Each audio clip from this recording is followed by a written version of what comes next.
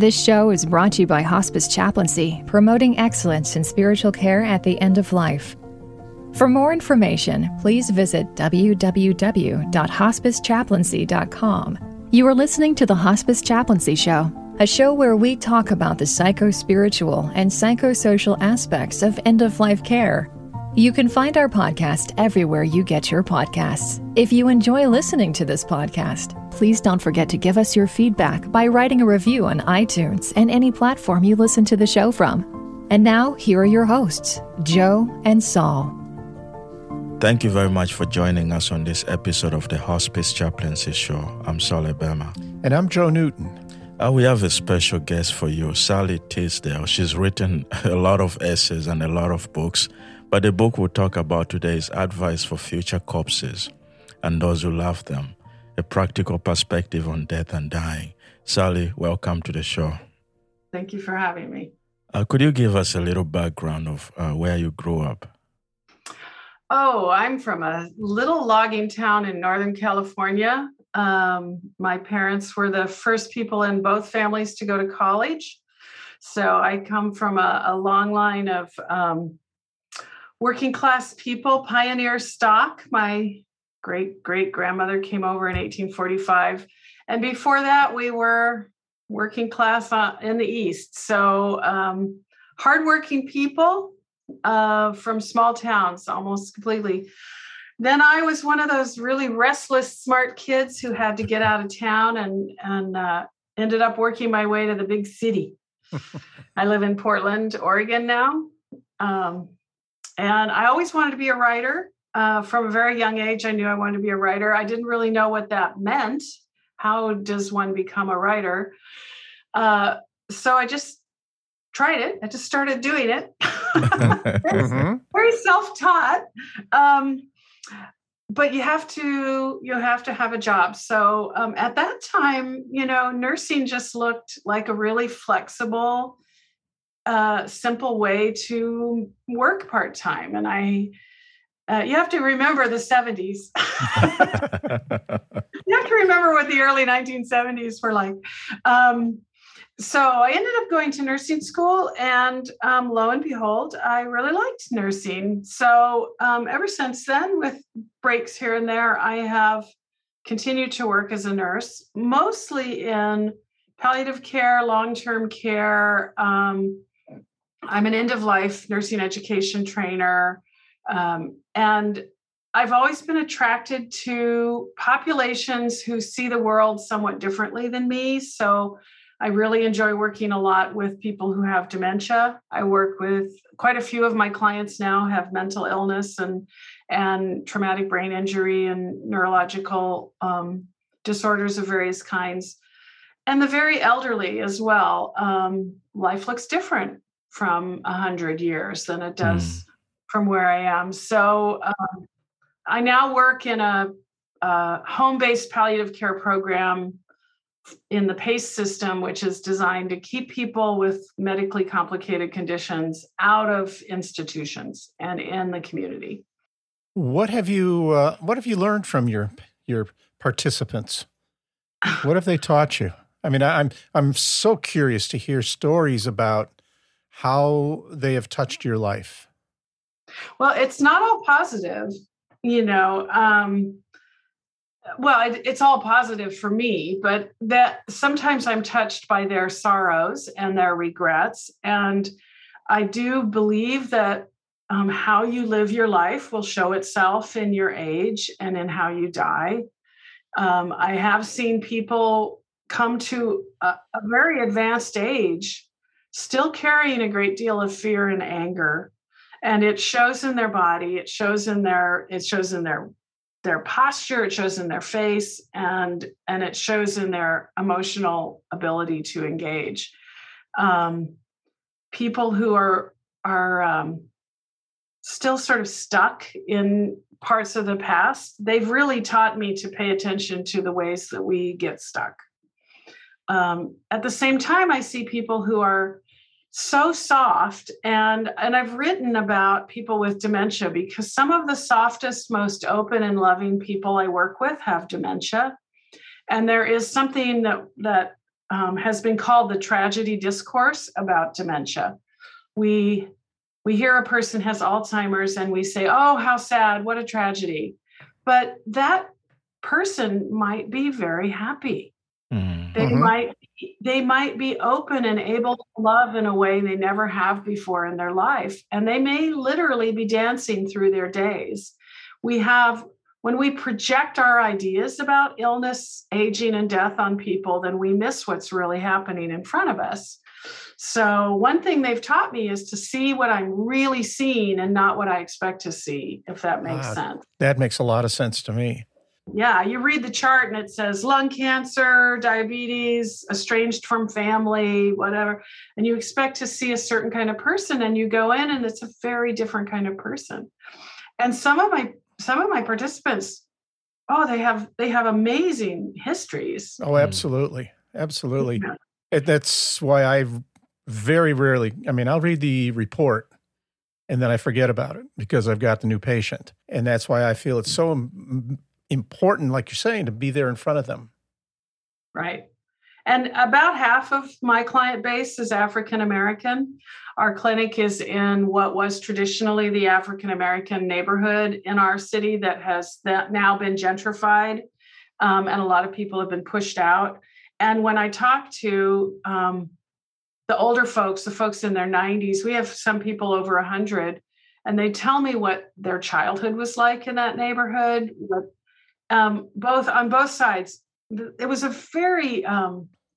a wonderful place to live in many ways, and they have very happy memories, but they also lived through very painful, difficult times, legalized segregation and Jim Crow and violence that I have never known. So I am often reminded about how full and complete another person's life is and how different it can be from mine. Mm-hmm. Mm-hmm. And I'll tell you, when Barack Obama sent the 100-year birthday letters to these ladies, it was the happiest moment of their lives. And so, one thing they've taught me is always meet people with the same respect you would want your parents met with, because I have learned to be very formal with people until given permission to be otherwise. Absolutely. Yeah. I meet my African American participants knowing they may have a good reason not to trust a white nurse, and they need to know that I'm going to meet them with respect and listen to them. So I'm learning every day. Mm-hmm. I think I appreciate how you value presence, or being present in the moment, and being fully there. I think that's really powerful to have that within your practice. And I'm not successful at it all the time. These last 18 months have been, they've been demanding. Yes, absolutely. I am tired of wearing my PPE, and there are times when I find my mind wandering and I have to bring myself back to where I am. It's an ongoing practice. That's how we describe our religious experience, is that it's practice or training. Mm-hmm. Yep. And so I'm always in that practice of coming to the present. So let's transition to your books. I'm here on your page and I see, what is the significance of the dead fly? So I wrote there's a very famous Buddhist scripture in Zen called Sutra of Mountains and Rivers, or Rivers. Yeah, Sutra of Mountains and Rivers is how it's usually translated. And it's partly about how the physical world is alive too. How everything has a spirit of some kind. And that's a very limited explanation of this dense sutra, but I have a cabin up in the woods near Mount Hood, and so I spend a fair amount of time in the forest, and I found myself watching flies and thinking about flies, which are so, they're ubiquitous and they're so common and we don't pay attention to them. But I got interested in flies, and I ended up writing a very long essay called Sutra of Maggots and Blowflies, which is based on that idea that everything is alive. And flies represent decomposition to us. They represent decay, decomposition, and the way a dead body becomes part of the earth again. Flies are the primary eater of corpses. So it's a long essay that's in my book of essays called Violation, about confronting. It's really about confronting death. As I watch a fly crawl across a window, I'm confronting my own decomposition and death. And what does that mean? What does it mean to see wholeness and spirit in the face of decomposition and death? So I've really adopted the fly as a totem animal. And it's also kind of funny because the fly traditionally is Beelzebub's animal. Flies are associated with demons, devils, and witches. So I was sort of reclaiming the fly for life. And they are remarkable. They're just a remarkable animal. And I recommend reading more about flies. And there's also on my page, there's an octopus because they're my favorite animals. So I can have anything I want on it. That's awesome. So your book, Advice for Future Corpses, what was the motivation behind that? By the way, the title really caught my attention. That's why I have to reach out to her. Oh, thanks. And I have to give props to my editor at Tricycle because I had first written a little thing about self-care, the wellness movement for Tricycle, in which I said, I was basically saying, go ahead and do all that. Namaste, you're still going to die. And and they called it Self-Care for Future Corpses. So I stole the title. But I got trained as an end-of-life nursing education trainer quite some years ago and have worked around chronically ill and dying people. So I started doing workshops with just lay people, people in my religious community, but also other people in the community, of just how do you start looking at the possibility of your own death. And what I'm really interested in is not how do you prepare an advance directive, but how do you feel it? How do you come to terms with the fact that you're going to die? And a lot of the motivation came from the fact that with all my experience, I could still feel the resistance and I could still feel the denial. And it just never goes completely away. There's a little part of me, the ego, just thinks it's going to live forever, cannot believe it will be extinguished, that this will end. So I'm working with that all the time. And I could see I could see how that plays out when people are dying and families are coming to terms with death. So I have come to believe that we need to talk about death, I say, bluntly, honestly, and often. That's kind of my mantra: blunt, honest, often. We don't do any of those things enough. So that was really the motivation. And it was also because I could bring my nursing, my writing, and my religious practice together into one subject. And the fourth part of my life, which is my friends and family. Because in the last several years, I lost my best friend and I lost my religious teacher. And before that, I'd lost both my parents. So I say that my greatest experience is of having lost people I love. That's what I know most of all, is what it's like to grieve someone you love. What have you learned over the years that you feel is the best practice when talking to someone who is dying? Well, I do go back to honesty. I'm not terribly patient with doctors and nurses who use euphemisms. I think if a person is dying, you say dying. Yeah. If a person has died, you say they died. Not they expired, which is like a quart of milk, or they passed on or passed away. All of those.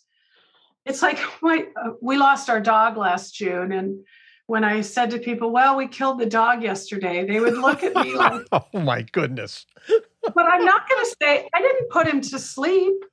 I gave the vet permission to give him a lethal dose of medication.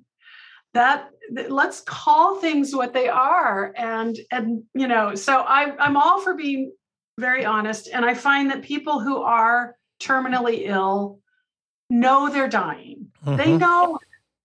Even if people are lying to them, they know better. And once you lie to a patient, then you've lost trust and you may never get it back. So honesty is important. Another thing I've learned, this is partly from my own religious practice and partly from what I've seen happen if I don't do it, which is I've got an agenda. I've got a bias when I go in that room. There's either something task I want to accomplish or an attitude I want to convey or something. So stop at the doorway and do a self-assessment and make sure I know what I'm carrying into the room. And, really take that moment to slow down and to not just go in with a checklist. I want to be able to go in and be surprised. And I'd say one of the things I do the most, especially toward the very end of life, is make it normal for people, make it normal for the family and the caregivers, even if the person is not awake, to be able to say, oh, she looks so comfortable, even though her breathing is noisy, but that's normal. We see that at the end of life, and this is why. So a lot of that, be honest and be a witness to what is happening, which is we're all going to die, and this is what it's going to look like for most of us. And yeah. Does that answer your question? Oh, I think that is outstanding. I mean, I'm sitting here thinking about what you're saying and what every nurse should hear who come into hospice and hear those words. And especially the idea, and that goes for clergy, it goes for chaplains, it goes for everybody who walks into a patient or participant's residence, home, wherever it is, and leave everything at the door. And that's an important reminder. Well, I don't know if we can ever leave everything at the door, but at least we can be honest about what we're carrying in. Yep. Like I saw somebody earlier this week who has multiple myeloma, which is a cancer of the bone marrow, and had developed a respiratory infection. So a pretty serious situation for him, possibly at this time in our lives. But I had a lot of other things to do. And I had and I'm always meeting people behind the screen now, behind the shield and the mask and the gowns. And I can't touch people the way I used to be able to touch them. So I come into that room and I know that I have to work hard not to hurry. Because I want to take my shield off, because I want to get on with the next thing, because I just want to. But he needs all my attention right now. And it may take longer than I expect. And so I'm having a conversation with myself. Slow down, slow down, slow down. You know what? The patients hear that even though they don't hear the words. Oh, yeah. They can tell when you're in a hurry. Oh, absolutely. I worked on an oncology floor for several years. I was a chemotherapy and stem cell transplant nurse. And we were required by our supervisor to leave a room by saying, is there anything else I can do for you? I have lots of time. I have plenty of time. And the joke was that we'd be walking backward out the door saying, I've got lots of time, as we were shutting the door behind ourselves.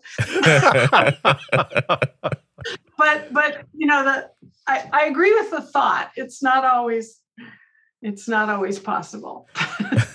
With that, we'll take a little break and we'll be right back. If someone you know is suffering from mental health issues and could use some support, please call the National Alliance for Mental Illness Helpline. It is a free nationwide peer support service, providing information, resource referrals, and support to people living with a mental health condition. To contact the NAMI helpline, please call 1-800-950-NAMI. That's 1-800-950-6264, Monday through Friday, or send an email to info@nami.org. I'm Sallie and you're listening to the Hospice Chaplaincy Show. We continue our conversation with Sallie Tisdale. In your book, you mentioned that the more we talking about death more makes us happier. Could you break it down for us?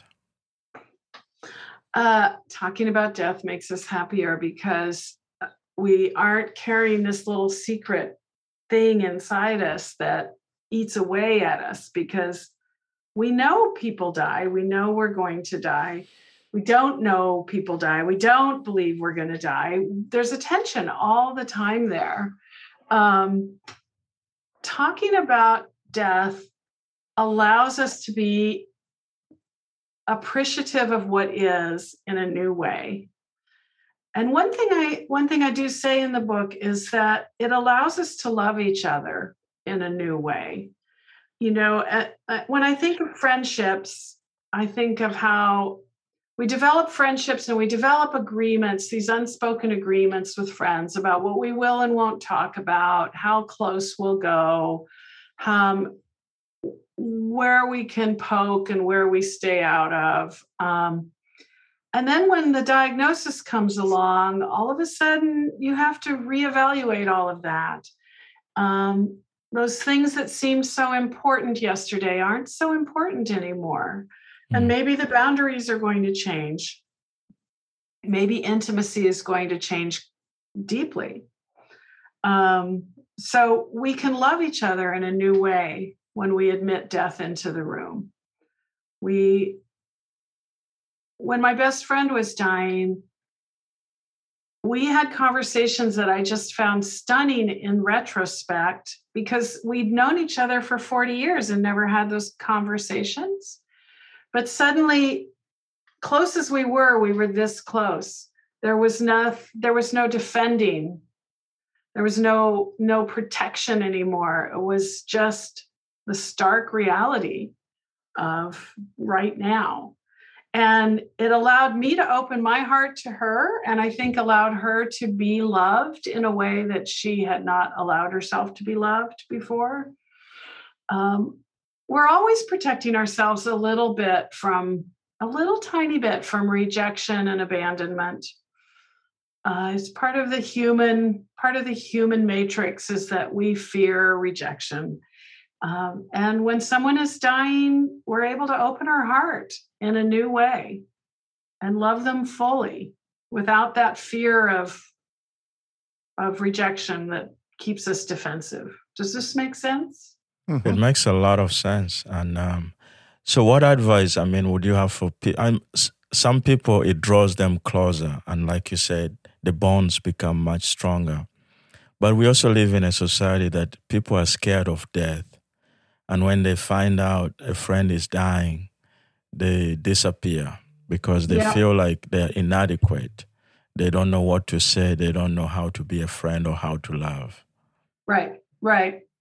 Well, if that person, the person who's afraid, asked me for advice, I would tell them to examine those feelings and ask themselves what they really wanted. And people have to do this for themselves. You cannot make a person open up. You cannot make a person drop their defensiveness.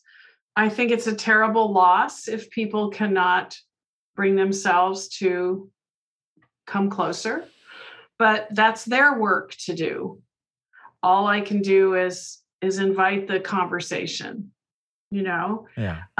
Usually my concern is with the person in the bed who is dying, whose son will not come visit, and they're very hurt because the son will not come in the room. And so my concern will be with how to help that person accept that loss. Yeah. My son is one of those. I gave him, he's never been sick. He hates doctors. He doesn't like to go to hospitals. When I gave him all my paperwork, he refused to read it. He just locked it away and said, I'll read it if I ever have to. And it's like, you probably are going to have to. Of course. But I think that it might be the bravest thing he ever does to come see me when I'm dying. And I want to, I give him props for that because it's going to be very difficult. But if he doesn't, it's his loss. It's really a terrible loss. You get to do this one time, when your mother's dying, it's the first time your mother dies. It's the only time your mother dies. You'll never get to do that again. Same thing with everybody who dies. It's the first time it's ever happened, and it's the only time it's ever going to happen. And it can be profound, and it can also be very funny, and it can be very joyful, and it can be very surprising. But I mean, I'm sure as chaplains, you sometimes find yourself giving solace to the people who can't bring themselves to go in the room. I had an occasion once where I was with a family, and of course the mother was lying in the living room, and she had a son who would walk on by and not even look at her, and just keep walking back and forth, walking back and forth, walking back and forth. And they said, "Well, Joe, why can't you go and talk to them about that?" And I said, "I'll try." And sat down with him and more or less asked him, what is he afraid of? And he really didn't have much of an answer. And I said, and I don't think I used the same terminology that you used, that this is only going to happen once, but it's a very good reminder for folks. He eventually did talk to her, and it wasn't shortly after that she did die. And it was one of those things that she was pretty much probably waiting for. Right. Well, and, I've had people say to me, well, she doesn't seem like my mother anymore. I don't want to remember her this way. Oh, yeah. And, and all I can say is, well, she is still your mother, and this is how she is right now. So we can either be present with what is, or we can turn away from what is. I think it is a loss that some people prefer to confronting their fear. And the fear, of course, is about their own death. It's not just that my mother looks different and smells funny and makes funny noises and I don't know what any of it means. We can fix all that, Mm-hmm. We can educate people about what they're seeing and hearing. What you can't entirely fix for another person is the fear that they have of their own extinction. That is a journey each of us has to go on ourselves. But I think that is where the hand-holding comes in. I like what you did with your son and preparing him, because in that process, you're teaching him how to love you when that moment comes. This reminds us of our conversation on last week with Dr. Lydia Dangdale. She says she asks her patients, who do you want to be there when you're dying? And then the next question is, how are your relationships with those people? And I think when the relationships are stronger, even if they are afraid of being in that room, in most cases, at least 80 to 90%, they will be there. And that is the power of, right, teaching one another. Yeah. I'm in the middle of co-teaching a class for members of our religious community to become spiritual companions to each other in terminal illness and death.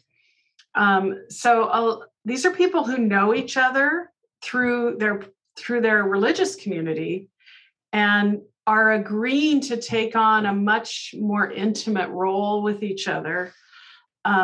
So some of it is, how do you take a person to the bathroom, and what does it feel like to help a person go to the bathroom? And some of it is, how do you provide encouragement and support at the bedside when a person is feeling afraid? So we're covering a lot of that ground.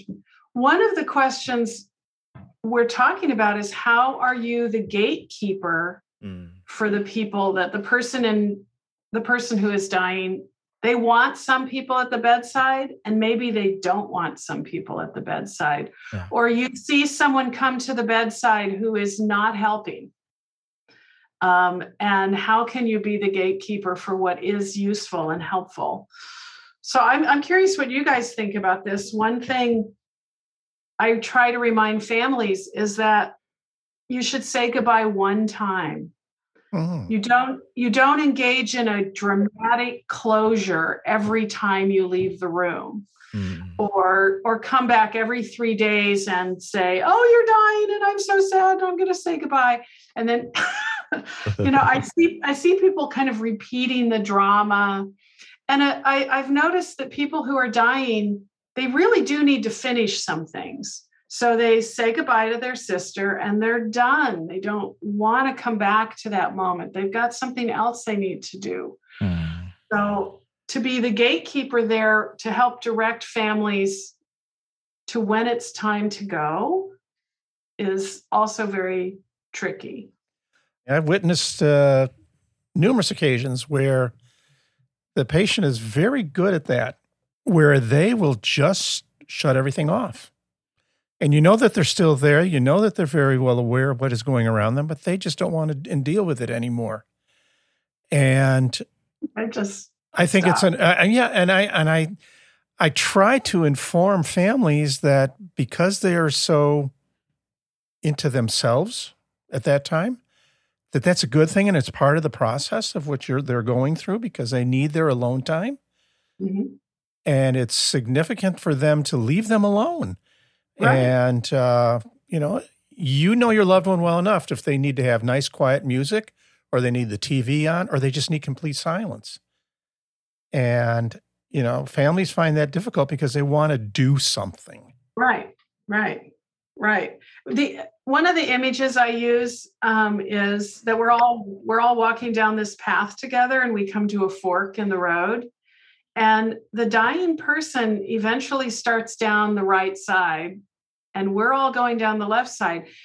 Our impulse is to stop at the fork and call them back and say, "Come with us," Yep. Come with us. And maybe for a few steps they look over their shoulder, but then they turn around and they just keep going, and they're never going to look back again. And we have to let them go. And people do get stuck at that fork. They can't keep going down their own path for a while. They need to be reminded that it's time to keep moving. But that image of somebody, I've really experienced that in the room of a dying person, that they have turned away and they are going forward on a path that I cannot follow. Mm-hmm. And I have no business trying to call their attention back to me. And so then I try to just really quiet down as much as I can and do whatever I need to do in the simplest, quietest way possible, and allow that undisturbed time. I agree. I think people are doing some really hard work, even if they seem to be unconscious. There's a lot that I've seen it compared to the labor of childbirth. There is work involved in dying. Oh, absolutely. I couldn't agree with you more. It takes energy and attention. And instead, we're always trying to get them to engage with us in my world, in my space, in my needs. So that's what really it turns out to be, that it's all about me instead of about them. Right. And that is very hard for us as human beings to, I love the image of the forked road. I mean, that just, to me, that's an incredible reminder of how it is when someone is dying, and trying to share that with a family. I think that would be, let them go, because that's what they're looking for anyway, for that release.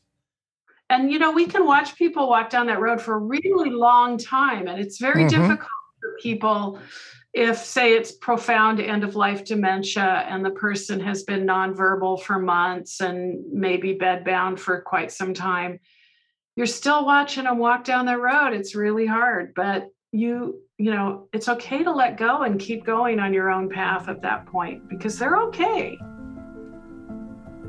Continuing to be a leader in the field of spiritual care at the end of life, Hospice Chaplaincy provides high-quality professional development webinars that will improve your practice of spiritual care at the end of life. Check out our latest webinars at www.hospicechaplaincy.com. I like the way you speak in metaphors, because they're so rich. And earlier you mentioned about being a gatekeeper in this kind of situation as the patients make that last journey. It just reminded me of an incident. a few months ago where this patient was dying in a nursing home. But the daughter and her husband were always there. It looks like they had put their life on pause to be there as mom died. But mom was hanging on. So I get in the room and they're like, is there something you can say? Is there something you can do so she can go? We need to move on. But exactly. So all your metaphors, so the fog your eyes. I'm like, there's nothing you can do. You just let the process let mom take her time on this journey. And maybe go take care of your own life a little bit while that happens. That's why you can go. You don't have to be here if it's now becoming a burden. Right. You can go. She's fine. She's on this journey and she's peaceful. And the hospice team is there to make sure she's comfortable. I'm sure you guys hear this too, but, people will secretly confess to me that they feel terribly guilty because they want it to be over. Or a person has died and their primary feeling is relief. And that's another thing I can normalize for people is, of course you're relieved. Of course you want it to be over. This is really hard and it's inevitable. There's nothing going to reverse it. So can we just, those are normal feelings. Like I say in the book, you will feel everything. That grieving is a state of feeling every emotion there is. Some predominate, but they dominate in different ways for different people. And we all feel joy, relief, anger, resentment, grief, takes all of that in. You brought up the participants in your program, and you spoke of mental illness. And I'm just curious as to how things are dealt with someone who has a mental illness at end of life. I mean, I know I've probably dealt with folks, but I don't know it. It's more than 2/3 of our clients have either mental illness, dementia, substance abuse disorders, neurological cognitive disorders, or more than one of those things. We have a number of people who were homeless who have been brought into our care, and they may have a substance abuse issue and an untreated mental illness and cancer. Well, what do you know? So I try to meet my participants with mental illness and dementia exactly the way I meet everybody else, where they are, with dropping my agenda, seeing them as they are, in the moment. What am I seeing right now? Am I seeing tension? Am I seeing distress? Or am I seeing, relaxation and happiness? And stop projecting onto them what I think. Some of the people I see with schizophrenia are perfectly at ease in their lives as they are. They're not in distress all the time. They're okay with who they are. The hardest thing is a practical matter, which is people who are on antipsychotics who get to the point where they have trouble swallowing and they can't take the antipsychotics, which are really important to their mental stability.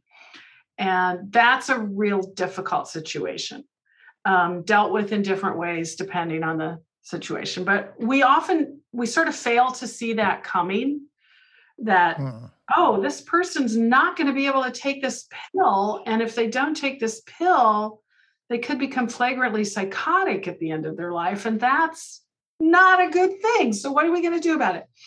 I just recently said goodbye to a man that I'm very sad to see go. He was kind of the one that I had closest to my heart for a while, a younger man who was a lifelong heroin addict who died of liver cancer.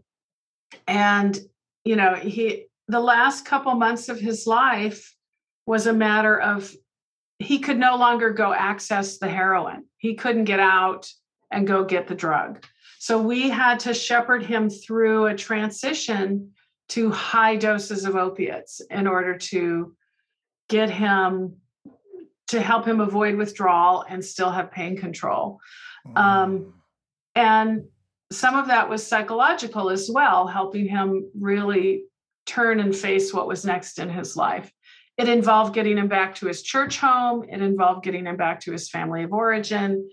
Everybody on the team was involved in helping this younger man have a peaceful death. And we did it. We did it. And that was very challenging.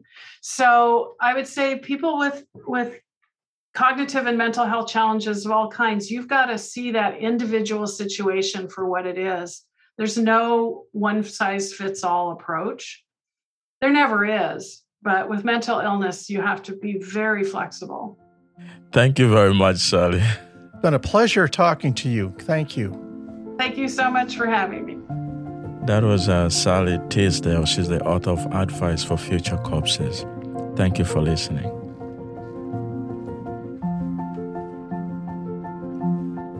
This podcast was recorded at Audio Hive Podcasting Studio in Joliet, Illinois. Audio Hive Podcasting is a studio dedicated to podcast recording, editing, and production. For more information, you can find us at audiohivepodcasting.com.